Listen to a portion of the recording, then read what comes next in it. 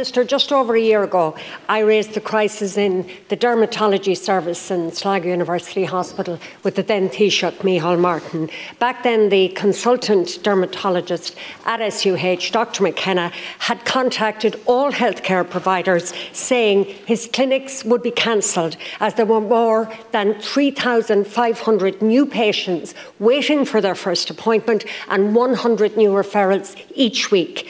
1 year later, according to Dr McKenna, his service has less nursing hours than 20 years ago, and he cannot get an examination light installed to properly examine patients after 2 years of trying. But on top of that, Minister, a few weeks ago, a senior dermatologist in Letterkenny University Hospital has retired, and all his patients are now being referred to Dr McKenna, who says that this will impact patient survival, especially in relation to highly time-sensitive cancers. So, Minister, this was critical a year ago.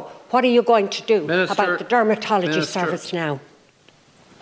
Thank you very much, Deputy, and I don't have a detailed briefing on the dermatology services at Sligo University Hospital, but I just appreciate the issues you've raised on behalf of Dr McKenna and indeed the patients who are waiting. I do have information on the budget increase, the staffing increases at the hospital, but I'll ask Minister Donnelly to come back to you specifically in relation to the dermatology services.